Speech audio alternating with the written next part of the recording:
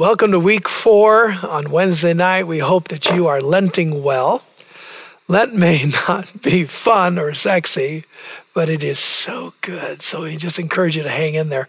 Last week we talked about this idea of the challenge that we have to trust God more, to pray for miracles to happen, and for this fallen world to actually reflect the kingdom of God more than the fall of sin.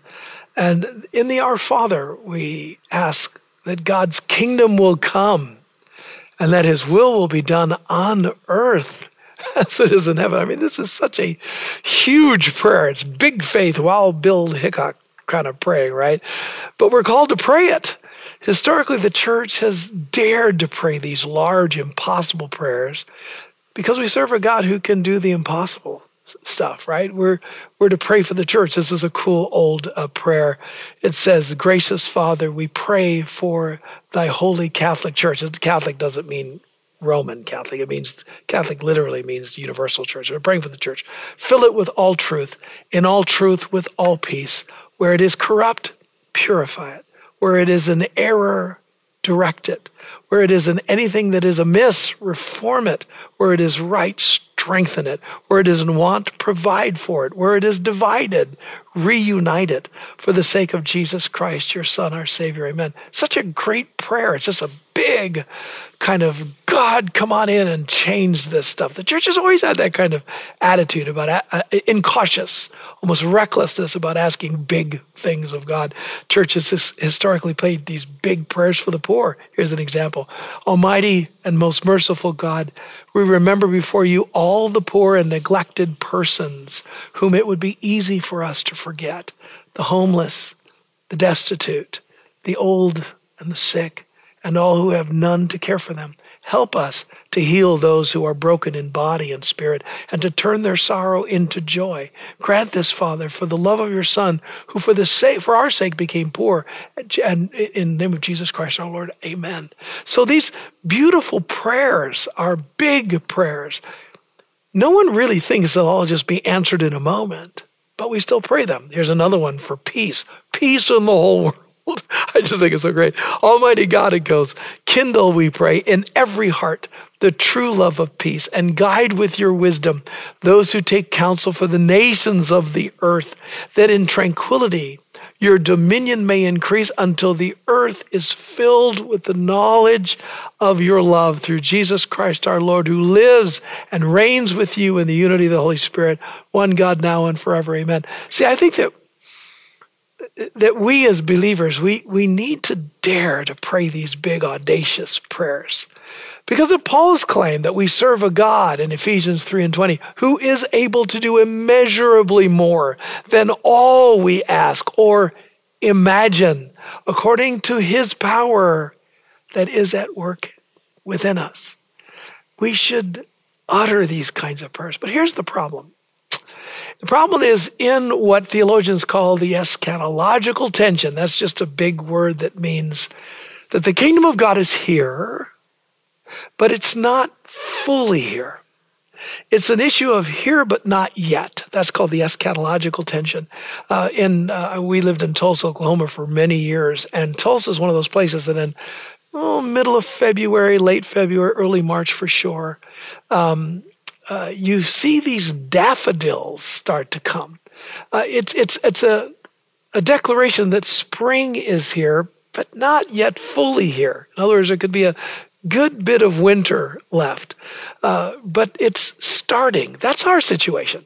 As praying people, we're kind of the daffodil people, right? We witness to a spring that isn't fully here yet, to a God who's working but isn't fully worked all that he wants to do. It means that we pray, and sometimes there are not that many flowers that show up. It looks like our faith maybe has failed, that the fullness of our answer hasn't come. We pray for healing and things get worse, so we pray for provision and bankruptcy still comes, or we pray for healed relationships and the relationships die. See, bad things sometimes don't change when we cry out to the heavens. Why? Because the kingdom is here, but not yet. Sometimes it changes. Sometimes we come in with bouquets full of daffodils, because in that moment, God is making a statement.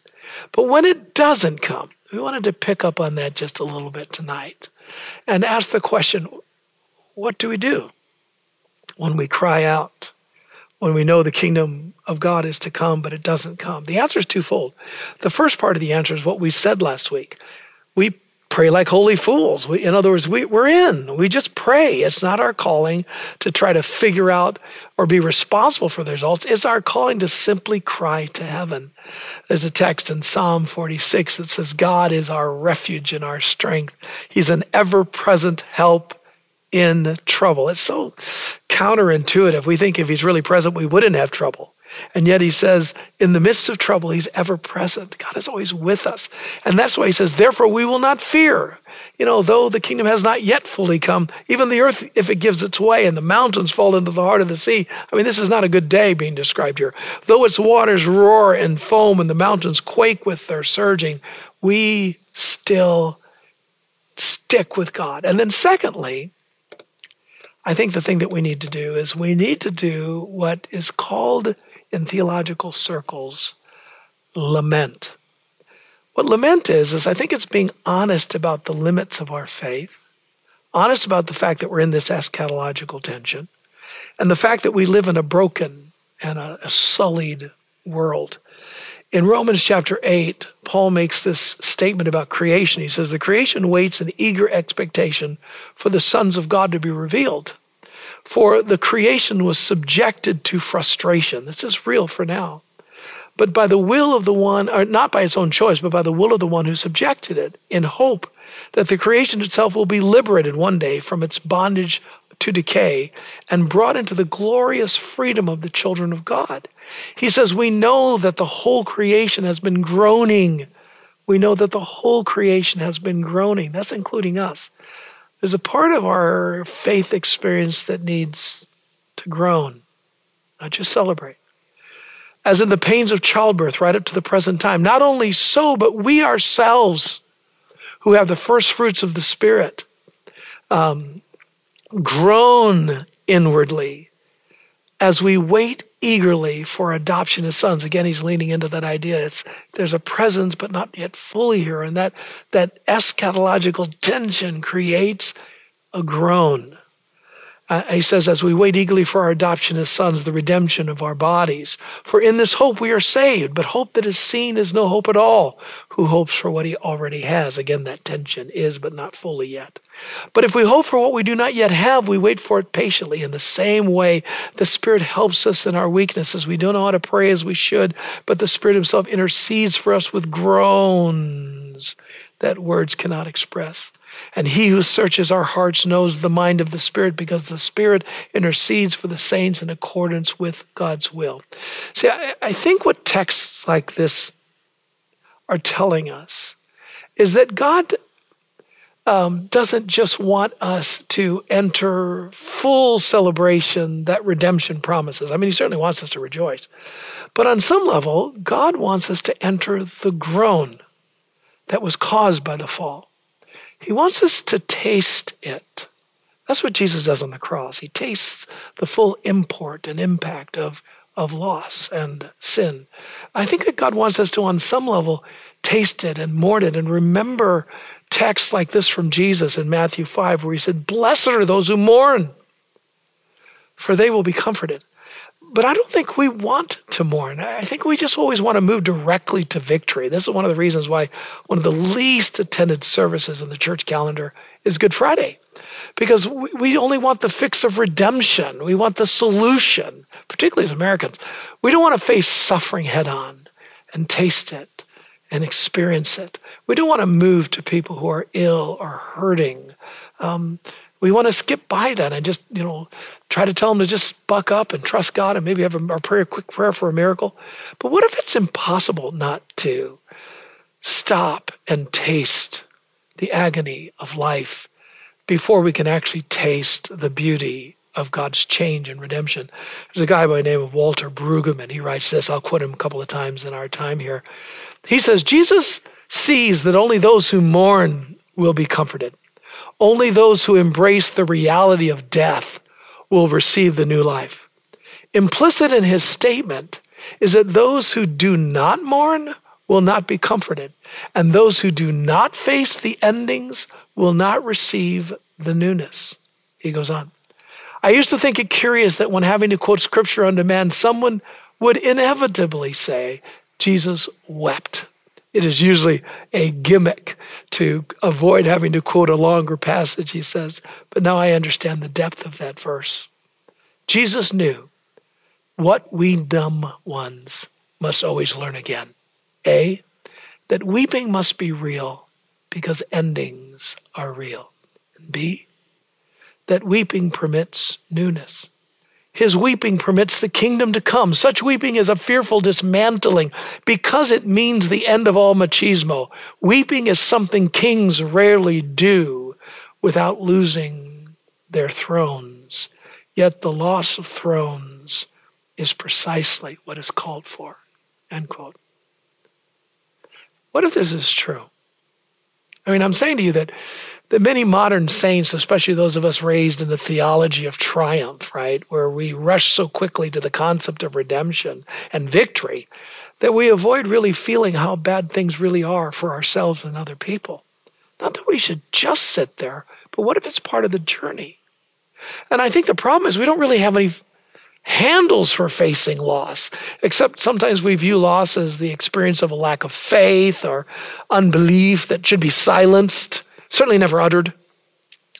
But the scriptures are full of evidence that says we need to learn to experience the bad, that we need to enter the pain of the human loss and the experience of injustice.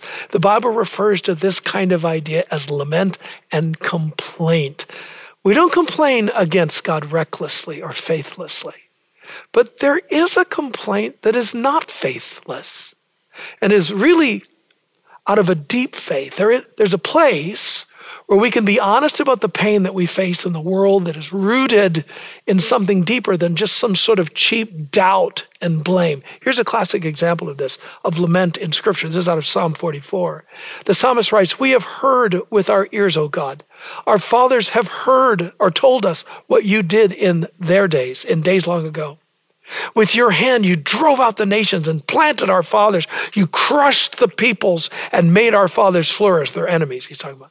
"It was not by their sword that they won the land, nor did their arm bring them victory. It was your right hand, your arm, the light of your face, for you loved them.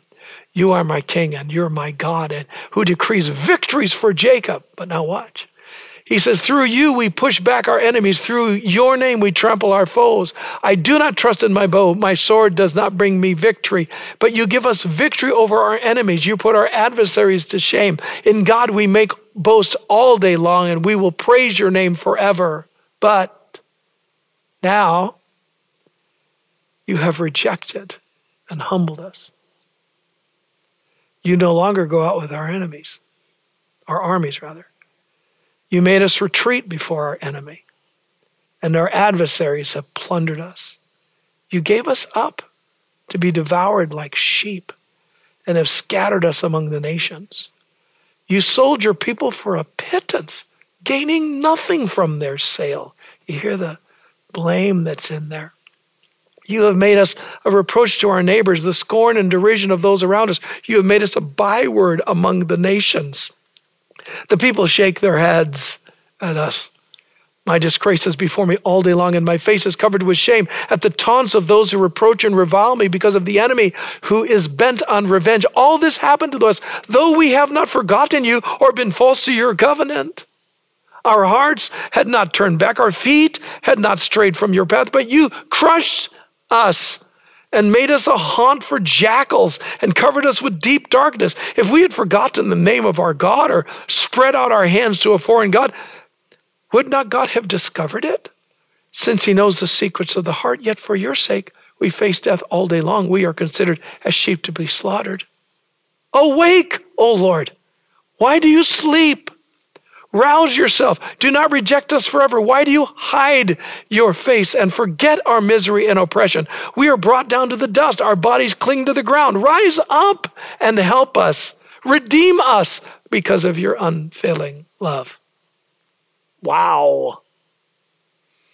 There's certainly victory in that as they rehearse the goodness of God, but there is lament in that, saying, things are not right. Where are you? This isn't born out of cheap blame.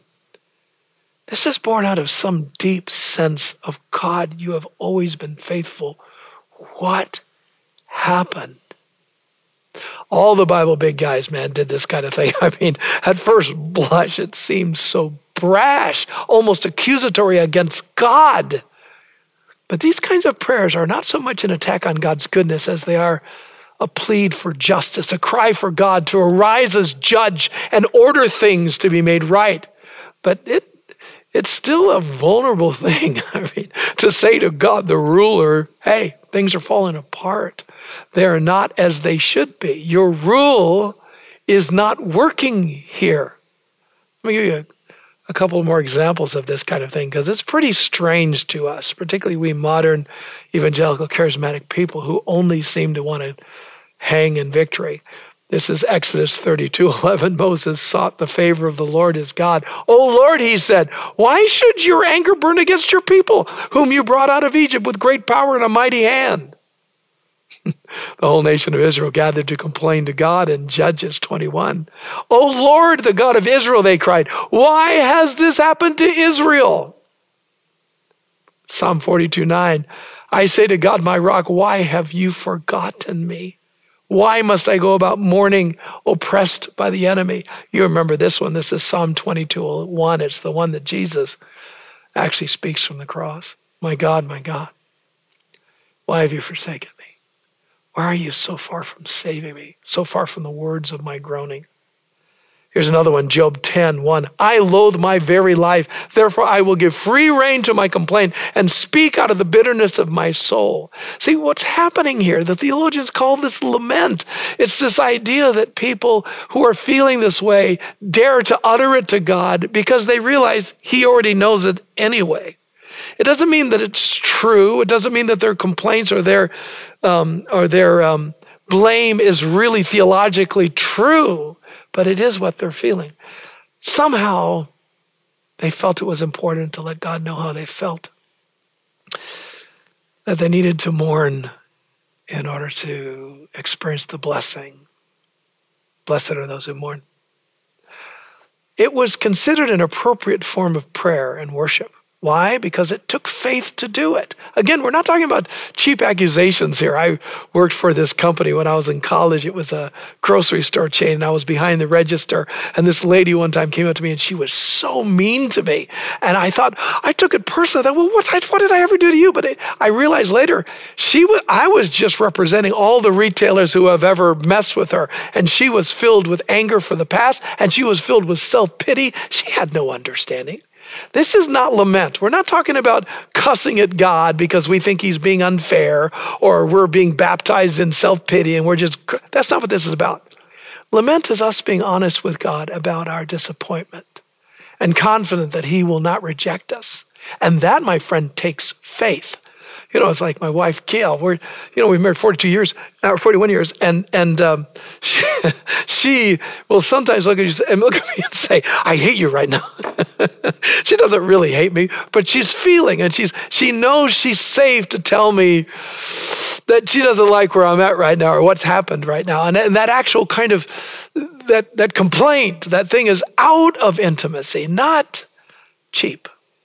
I saw this movie years ago called Rendition, and it has a whole storyline, but then it had another storyline, a couple storylines going on within the movie. And one of those sidebar storylines was this husband, older couple and wife who had been married for years, and he was involved. The husband had a tension because he was not only deeply committed to his family, he had one daughter, and he was committed to his family, to his wife, but he was also committed to the country. He was a politician, and the wife was really torn because she knew that because of his commitment in that developing nation that the story involves, threatened his life. People were out to kill him.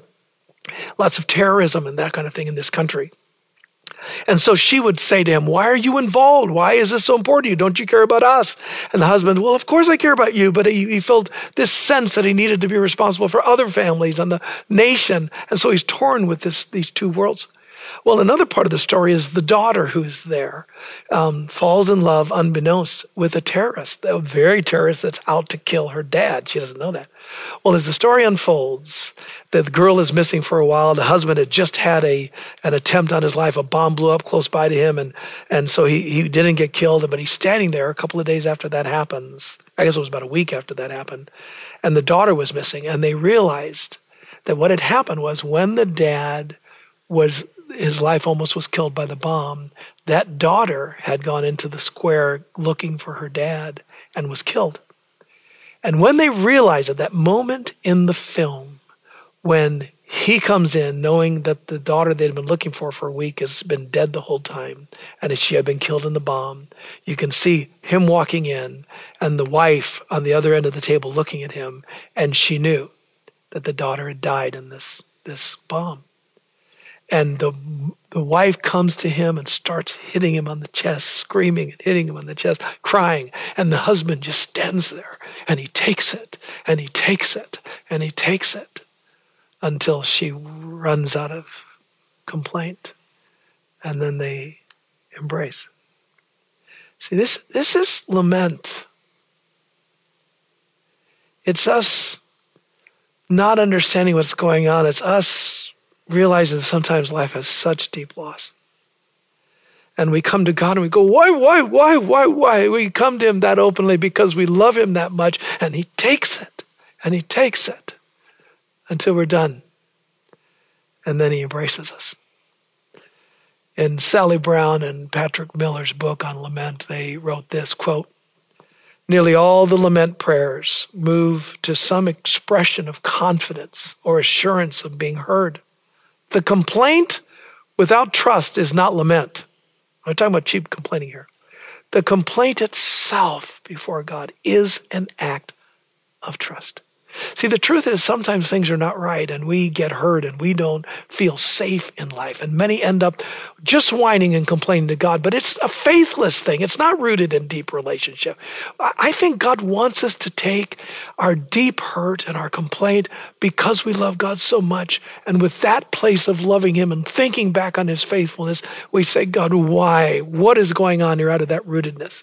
First time I ever saw this was with a Catholic nun of all people, Sister Giuseppe Marie, in central Wisconsin. And I was sitting down with a young Pentecostal kid, and she was talking about, she said, God and I had it out this morning. And I looked at her like, well, what? I didn't quite understand what she said. Well, she said, well, you know that I'm a nun. And she said, I'm married to God, right? So he's the closest thing I'm ever going to have to a husband. I said, well, what happened? She said, well, I've been praying about this thing. I'm not getting any answers. And this morning I had my Bible open and I took it and I threw it against the wall. And I said to God, when are you going to treat me like a woman? Now, I'm sitting there thinking, oh my gosh, and God didn't kill you? I had no conceptual space for this. And yet, there was this kind of sense in me where I thought, man, I wish I could be honest with God like that. I wish I had the faith to really tell him what I felt sometimes. But what if God wants us to do that? What if God wants us to face him and to ask him, why are you sleeping? Why did you forsake me in that? When will things change? See, most of us have been let down by God before, but most of us have never given that voice. What if that's unhealthy spiritually? Don't misunderstand me. These saints who lamented knew that God was ultimately faithful, and they knew that God was loving, and they knew that God was redemptive. That's why they lamented. They gave voice to that after, experiencing his faithfulness. After the psalmist lamented in the phrase, my God, why have you forsaken me?" that I read earlier. Why have you been so far from saving me, so far from the words of my mouth? He goes on to say in the later part of that text, the same psalm, he says, I will declare your name to my brothers in the congregation. I will praise you. You who fear the Lord, praise him. So even though there's a complaint, there's this sense of God's faithfulness. All you descendants of Jacob, honor him. Revere all you descendants of Israel. For he has not despised or disdained the suffering of his afflicted one. He has not hidden his face from him, but has listened to his cry for help. See, we lament, but we lament within the context of trust. Let me go to Brueggemann again. He says, the most interesting and perhaps most important recurring feature of the lament form of prayer is that while it characteristically begins in need, sadness, or dire strait, these same prayers characteristically end in praise, celebration, and confidence that God has acted or will act. These prayers are real prayers and not merely psychological acts whereby the speaker feels better by expressing need out loud. The prayers, some of them savage in their urgency, are acts of hope uttered in confidence that God will hear and act in response. See, lament recognizes that the soul needs to mourn evil before it can embrace the answer God has, which means we can try to enter the answer too quickly. Lament means the saints must give voice to their grief. We must taste the pain of endings before we can taste the joy of newness. We need to learn to vent, and in so doing, it opens up the way for the new. That means God is okay with us complaining to him. It means that he knows we need to do so. My disappointment, my heartaches early on, I would default to, I know you will work it out, Lord. And my disappointment would go unspoken. I didn't have language for, why, Lord? Why am I here? Why haven't things changed? I would only speak of God's sovereignty. But I was really only in a kind of denial of how God seemed to fail me and my cries. See, lament recognizes the problem of the promises. We're promised health, but sometimes sickness finds us. We're promised provision, but sometimes it doesn't come. We're promised protection, and sometimes we're not protected. We're promised children, sometimes we don't get them. We're promised strength beyond temptation, and sometimes people end up in addictions. They overtake us. Lament is us speaking to God about it. Again, Brueggemann. The lament makes an assertion about God, that this dangerous available God matters in every dimension of life, where God's dangerous availability is lost because we fail to carry on our part of the difficult conversation, where God's vulnerability and passion are removed from our speech. We're consigned to anxiety and despair, and the world as we now have it becomes absolutized. This kind of prayer requires a high level of intimacy. See, if we're not careful, though we love God with all we can muster, we carry wounds and we ignore it. We try to be good little soldiers and we try to turn positive instantly, right? God will turn this to good. Things will work out. It'll be okay. There's always some purpose that I don't know. These statements may or may not be true, but Christian theism would say that those statements presume that you have had time to lament. I mean, truth is, we evangelicals don't know how to deal with pain. We don't really enter into it. We are just paralyzed by it. And then we smoke the praise the Lord ganja, right? Some of you remember the Colorado church some years ago that had the shooting in the church. And as they were bringing the cameras to people from the mass media, coming and showing people, person after person, here's what they said. I mean, there were 2 young girls murdered. But person after person in the church, as they were interviewing them, you know what they said? Man, it was a miracle that not more people were killed. It was amazing that our people, were so aware and they were able to take out the shooter. No one said 2 girls were shot dead in our parking lot today. We don't know where God was. I mean, who cares that not more were killed? I'll tell you, the family that lost both of their girls in that nightmarish moment, it wasn't a praise the Lord moment for them. And yet that's how we move to victory first. Brueggemann, one more time. In the pervasive practice of the church, the liturgical prayer and in personal devotion, lament prayers have nearly disappeared from the horizon of faith, which is an immensely important development. Likely they remain unused because A, they are too raw, candid, and abrasive for nice Christians. And B, they are too robust in hope for modern people who do not expect a God who actually hears and acts. The toning down of a prayer to less demanding form constitutes a loss of realism, candor, and robustness in most prayer, in much prayer, end quote. if we don't learn to enter the horror of pain, if we just go on, our faith and our words of encouragement are nothing more than numbing painkillers like Tylenol. But then you'll have to get something stronger next time, like oxycodone or Vicodin. I mean, non-lamenters eventually end up numb in their faith. Don't anesthetize your pain. Enter into it fully. Embrace the suck. Feel its ravaging, its unfairness, its cruelty, its bitterness. Feel the groan evil brings. Enter the pain in it, but just open up to a faithful God about it. Though you may not know, it isn't, in your heart or in your mind, you know it isn't God that did it, right? God isn't the one who perpetrates evil. You still need to articulate the emotional disappointment to God over it. Why, Lord? Why did this happen? You're faithful. Why didn't you respond? Why didn't you prevent this? When will this change? When will it ever change? Why do others succeed? And they act worse than I do. I thought this would have changed by now. All those kinds of prayers break through the numbness and releases His glory. What are we saying? It's okay to cry. It's okay to ask why. It's okay to hurt. It's okay if you have pain. The safest way to deal with this, if you dare to lament, use the Psalms as a template.